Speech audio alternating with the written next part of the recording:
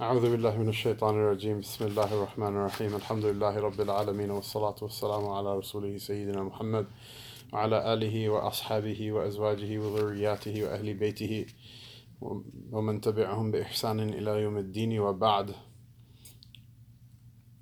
اللهم إنك عفو تحب العفو فاعف عنا. So we continue with our discussion that we had from yesterday regarding the consequences of actions. So Maqbul Zaman brings a anecdote regarding the famous Sheikh Mawlana Shah Abdul Haq al-Muhaddith al-Dehlawi rahimahullah tabarak wa ta'ala. Shah Abdul Haq was a muhaddith of the caliber of Shah Waliullah in the generation before him, or in the century before him. And you see that the hikmah of Allah Ta'ala in so many different things. That Shah Abdul Haq, also similar to Shah Waliullah, went to the Haramain Sharifain and brought the sanad of hadith to the Indian subcontinent. But because the Mughal Empire and the rule of the Muslims was still strong at that time, his son, instead of teaching hadith after him, was appointed qadi. He was appointed judge. And so he spent his entire life in the service of fiqh, which is not a bad thing. But what happens is that then it sidelined the study of hadith. Whereas Shah Waliullah rahimahullah ta'ala lived in the dying days of the empire. And because of that, there's no demand for judges in the courts, at least paid judges. So nowadays people who study fiqh are also darwish, people like muhaddithin are, or were back then. But in those days, if you were like the top carnivore in fiqh, you could get a really powerful, politically powerful and lucrative position with the government. And so you can see some hikmah in also the sukut of the dawla, that the empire falling apart means that now hadith studies are on even footing with fiqh. But at any rate, Shah Abdul Haq is a very important figure in the intellectual history of the Ummah and in the intellectual history of Islam in the subcontinent. So he wrote a letter to the Nawab Murtaza Khan, who was a dignitary in the Mughal court and a paymaster during the rule of the Emperor Shah Jahan. Shah Jahan also is the emperor who is known for having commissioned the Taj Mahal. He was a gentleman, he was a man of learning, and he was a man of patronage of the arts. And the British weave like a kind of a weird alt history for the Mughal Empire, in which they try to portray people in a certain light. So they portray him as being kind of more of an artsy fartsy type of person. But just because he was a man of style doesn't mean he wasn't a man of deen. Rather, he was a learned person.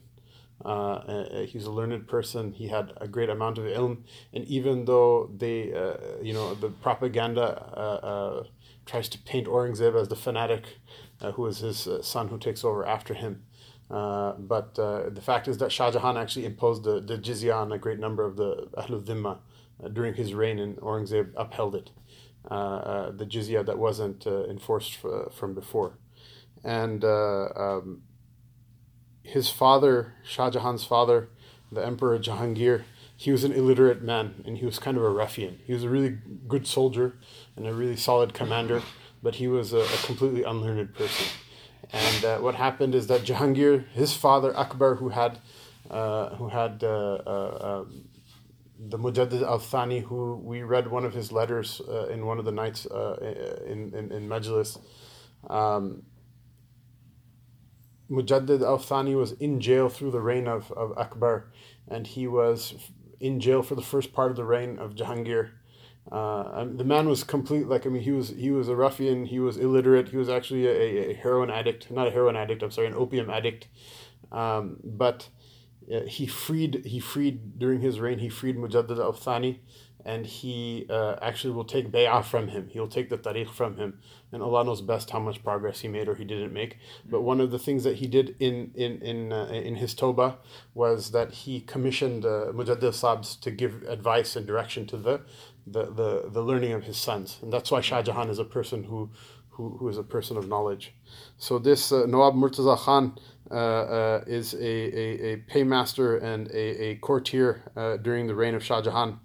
In his letter, he wrote 3 pieces of advice, one of which was be mindful of the consequences of action. So this Nawab Murtaza Khan wrote a letter asking for advice from Shah Abdul Haq al-Muhaddith al-Dehlawi rahimahullah, and so he gives him the advice of being mindful of the consequences of action. Maulana Qamar Zaman writes, I feel it would be appropriate to quote the entire letter for further enlightenment, but I'll just suffice with this part, that he writes to him that you should develop a genuine quest. What does this mean? This is an interesting wording. It's almost strange. What does it mean, develop a genuine quest? This word quest is the same word that Arbery translates in the, and this is, mashallah, thanks to Maulana Tamim, he shared this with me some time ago, that Arbery translates وَإِلَىٰ رَبِّكَ فَارْغَبْ. The last ayah of the Surah Al-Inshirah. He says, وَإِلَىٰ رَبِّكَ فَارْغَبْ, that let your desire be to your Lord. Arbery translates that verse as, unto God may your quest be, or let your quest be. Meaning it's what you desire. Now, I'm not like an expert in Romance languages. You speak Spanish, don't you? Somewhat. On polka? Yeah, so you just came back from Cuba, right? Yeah. So, right, querer in Spanish means what? It means like to desire something, to want something, right?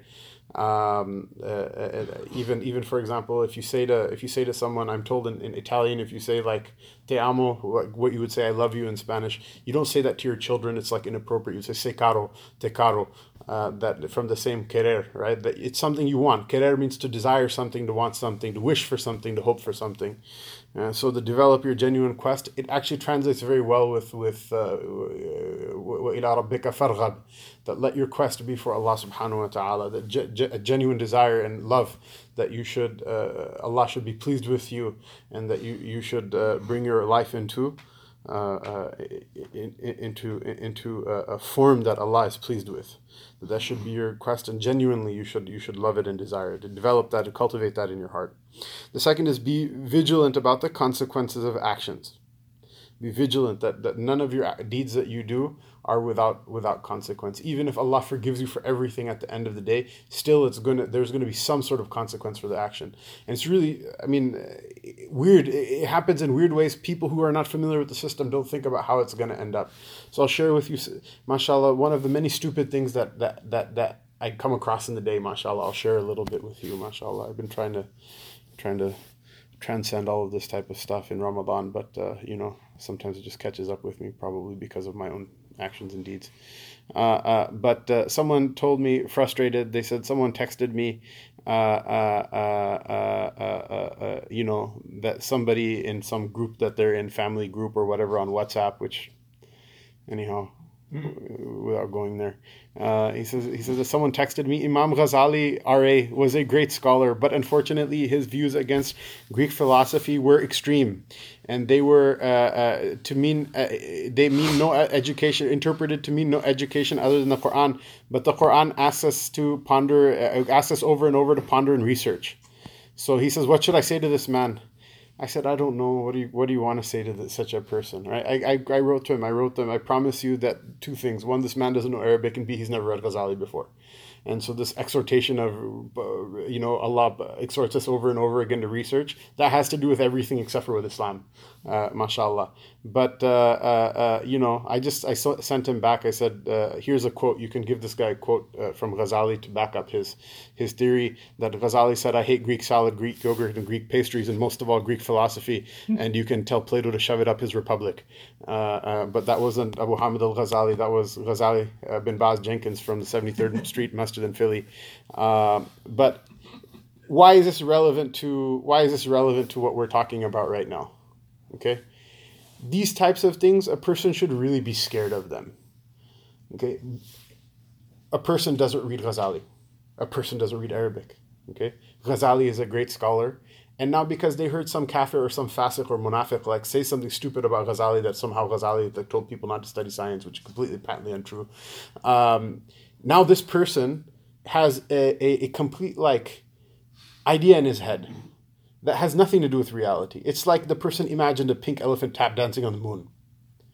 But unlike with imagining a pink elephant tap dancing on the moon, this is actually, you're saying he's backbiting one of the awliya of Allah Ta'ala and one of the great ulama of the ummah, the consequences of which are far more bitter with Allah Ta'ala than thinking about a pink elephant tap dancing on the moon, even though both of them are equally disconnected with reality.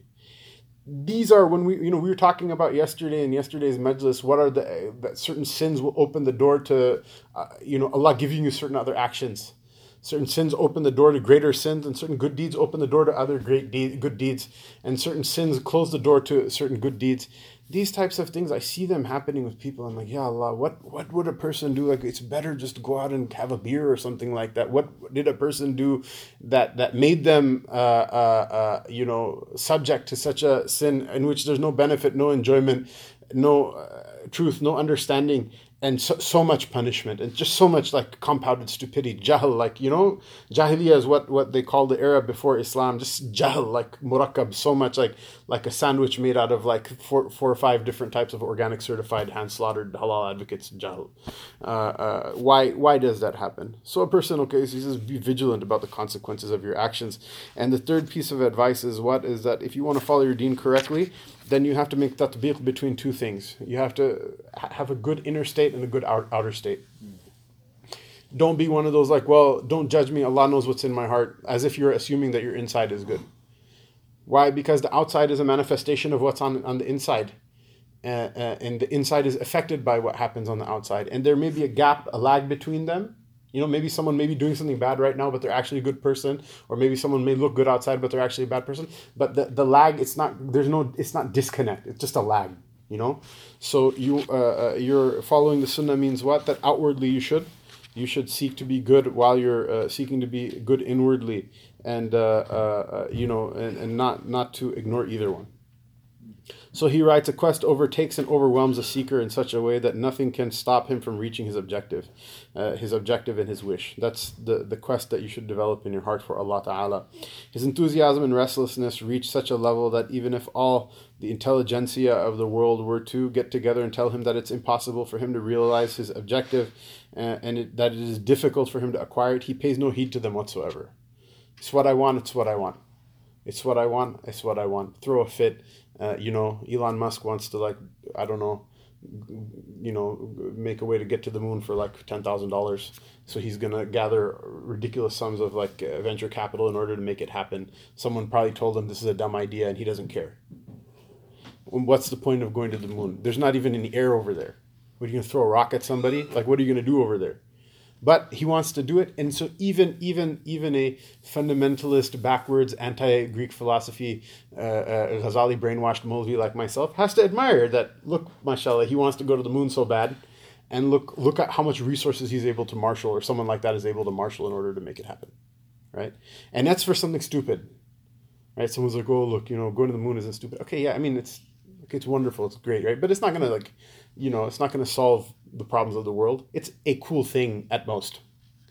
This is the khair of the dunya and the khair of the akhirah. This will actually solve the problems of the world. This will actually result in an increase in the quality of life in this world and the hereafter for black people and white people and brown people and old people and babies and Muslims and non-Muslims, and it will be good for the environment and for the trees and for the air and for the water and for the animals. There's a lot of khair in it. So why should a person take no for an answer? When people tell you it's not practical, why should you take no for answer? Why should you take no for an answer? What is the point of living? If you don't get what you want, then what's the point? What is success in anything else if you don't get what you want? So this is a person should develop the quest such that it overtakes and overwhelms them, and in such a way that nothing can stop them from reaching their objective and their wish. Enthusiasm and restlessness should reach such a level that even if all the world were to get together and tell the person it's impossible to realize the objective and that it is difficult to acquire it, the person pays no heed to them whatsoever. Mawlana Qamar Zaman continues, he says, there's no place whatsoever for idleness. Do whatever you can. Do not consider any action to be insignificant. Allah Most High has appointed a reward for every action. Don't consider any action to be insignificant. And this is also in the ayah before that in the Surah Al-Inshirah, وَإِذَا فَرَغْتَ فَانْصَبْ, right? That when you're done with one type of struggle, then occupy yourself with the prayer. Meaning what? Even good deeds, a person tires out from them, so switch between them separately. But don't waste time. Don't waste time. And this is one of the things people have trouble understanding, right?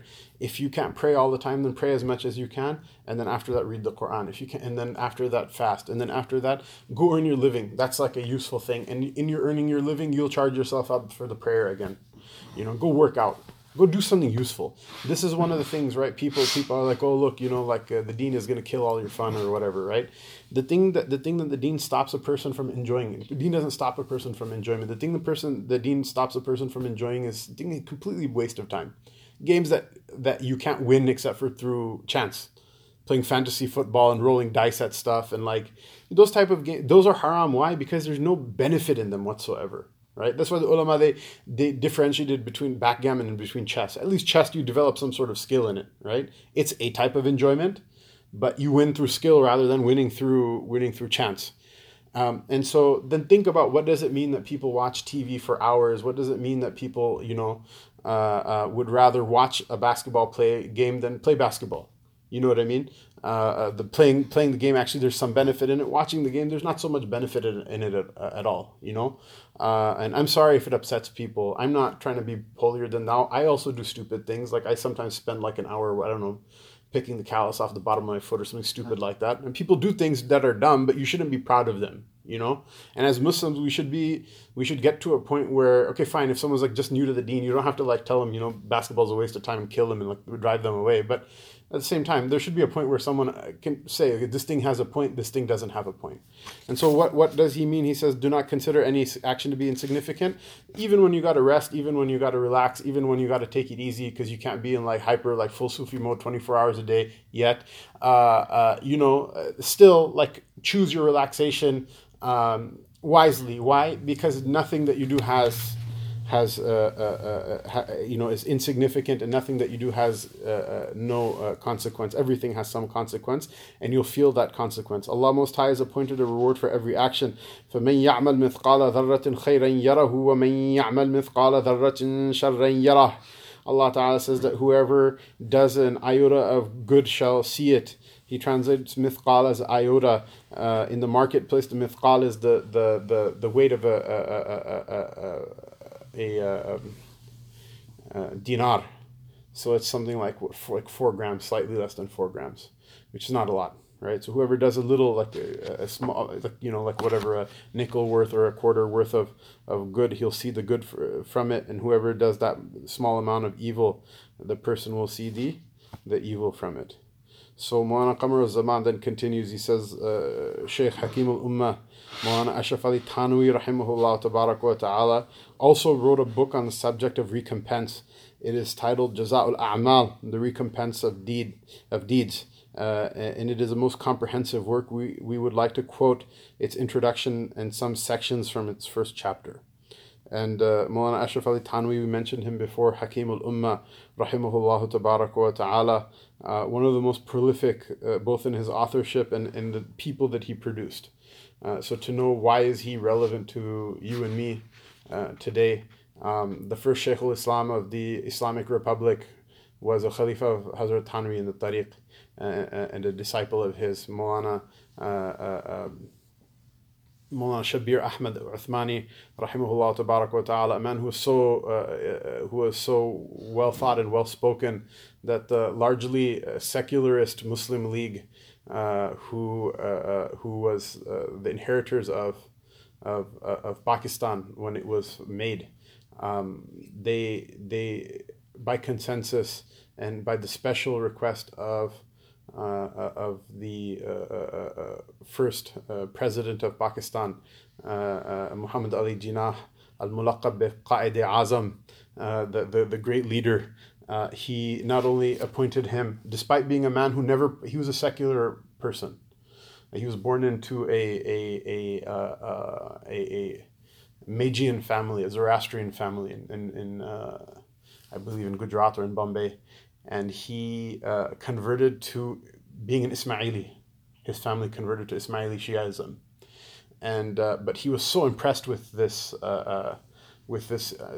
Sheikh Maulana Shabir Ahmed Osmani that after that he would stop all of his sectarian self-identification, and when someone would ask him, "What are you?" he'd say, "I'm a Muslim." And when they'd press him for sectarian whatever affiliation, he would say that I'm whatever this Maulvi Shabir Ahmed is. This is the thing I follow, and he actually gave wasiyah that he should lead his janazah, and they say that he was otherwise until the point of partition almost unfamiliar with even the salat itself.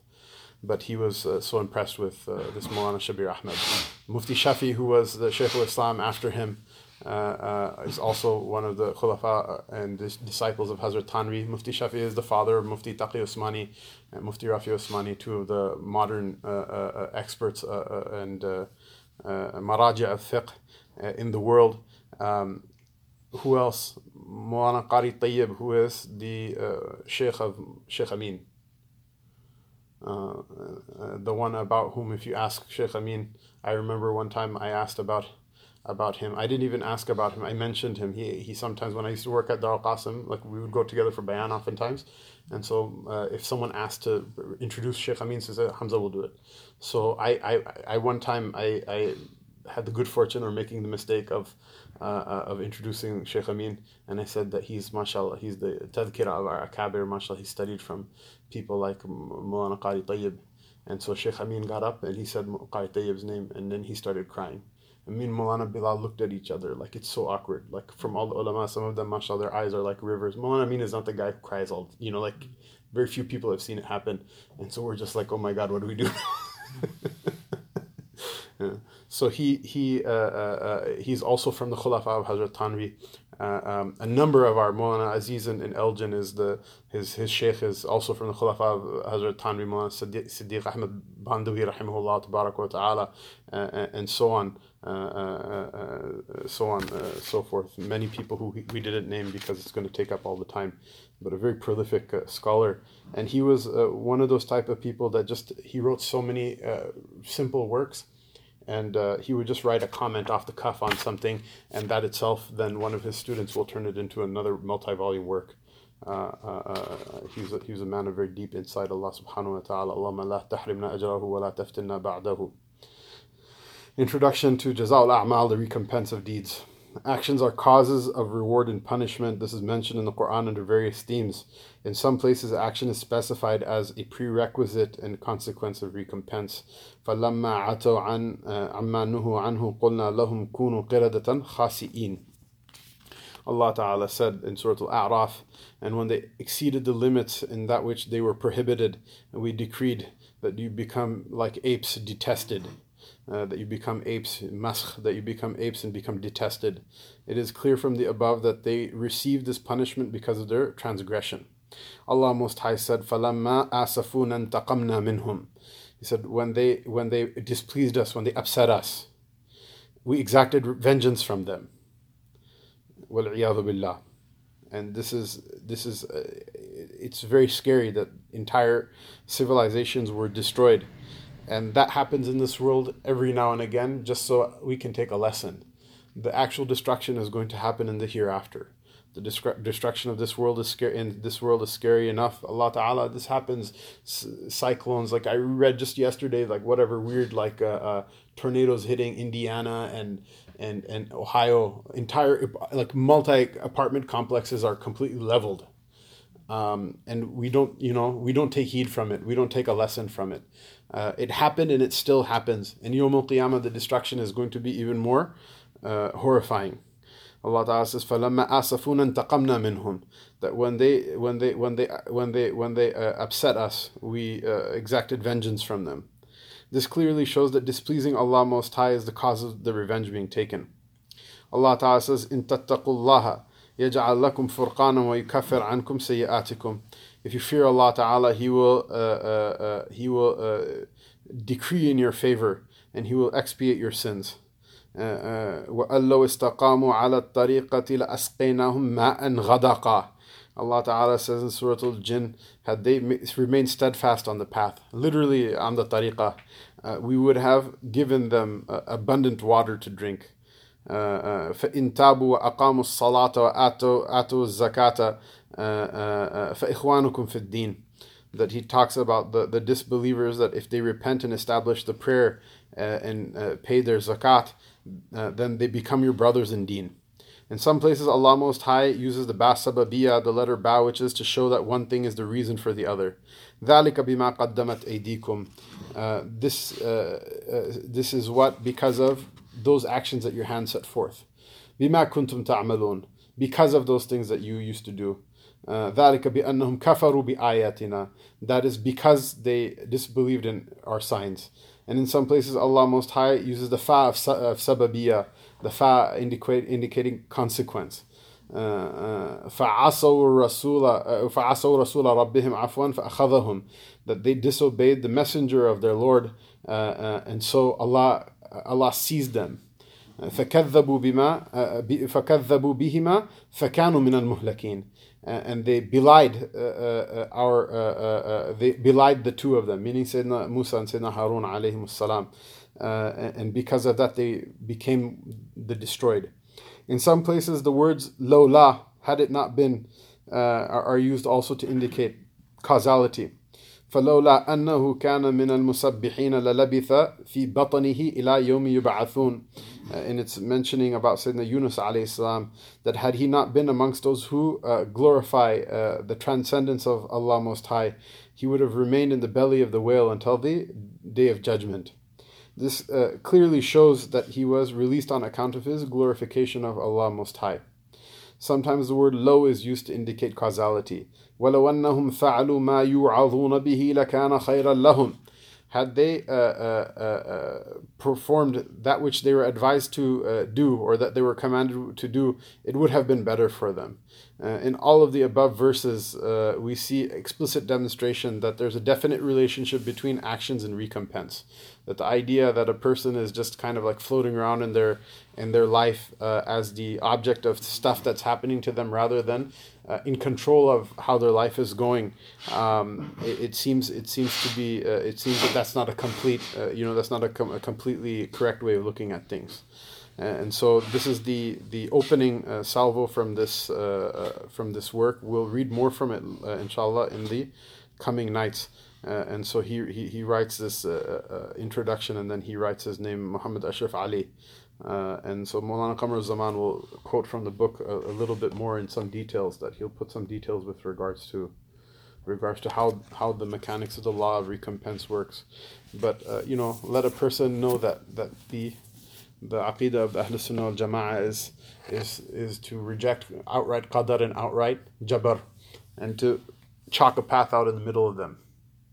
That we don't believe in hard predetermination to the point where everything is written and we're just like innocent victims that are kind of going to a destiny that we have no choice in.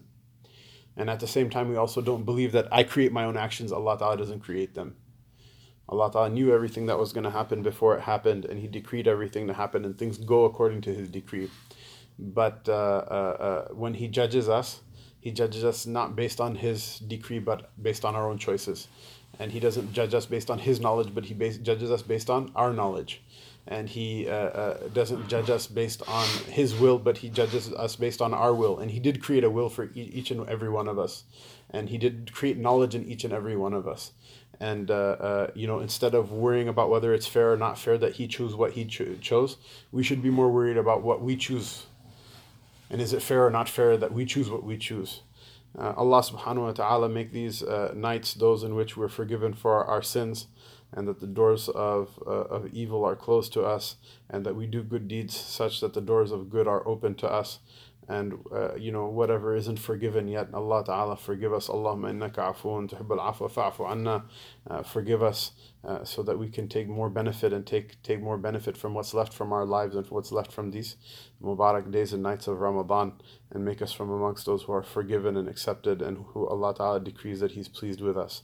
Allah Ta'ala give us the deeds of those who He loves and protect us from the deeds of those who He hates. Wa sallallahu tabaraka wa ta'ala wa sallam ala Sayyidina Muhammad wa ala alihi wa sahbihi ajma'in.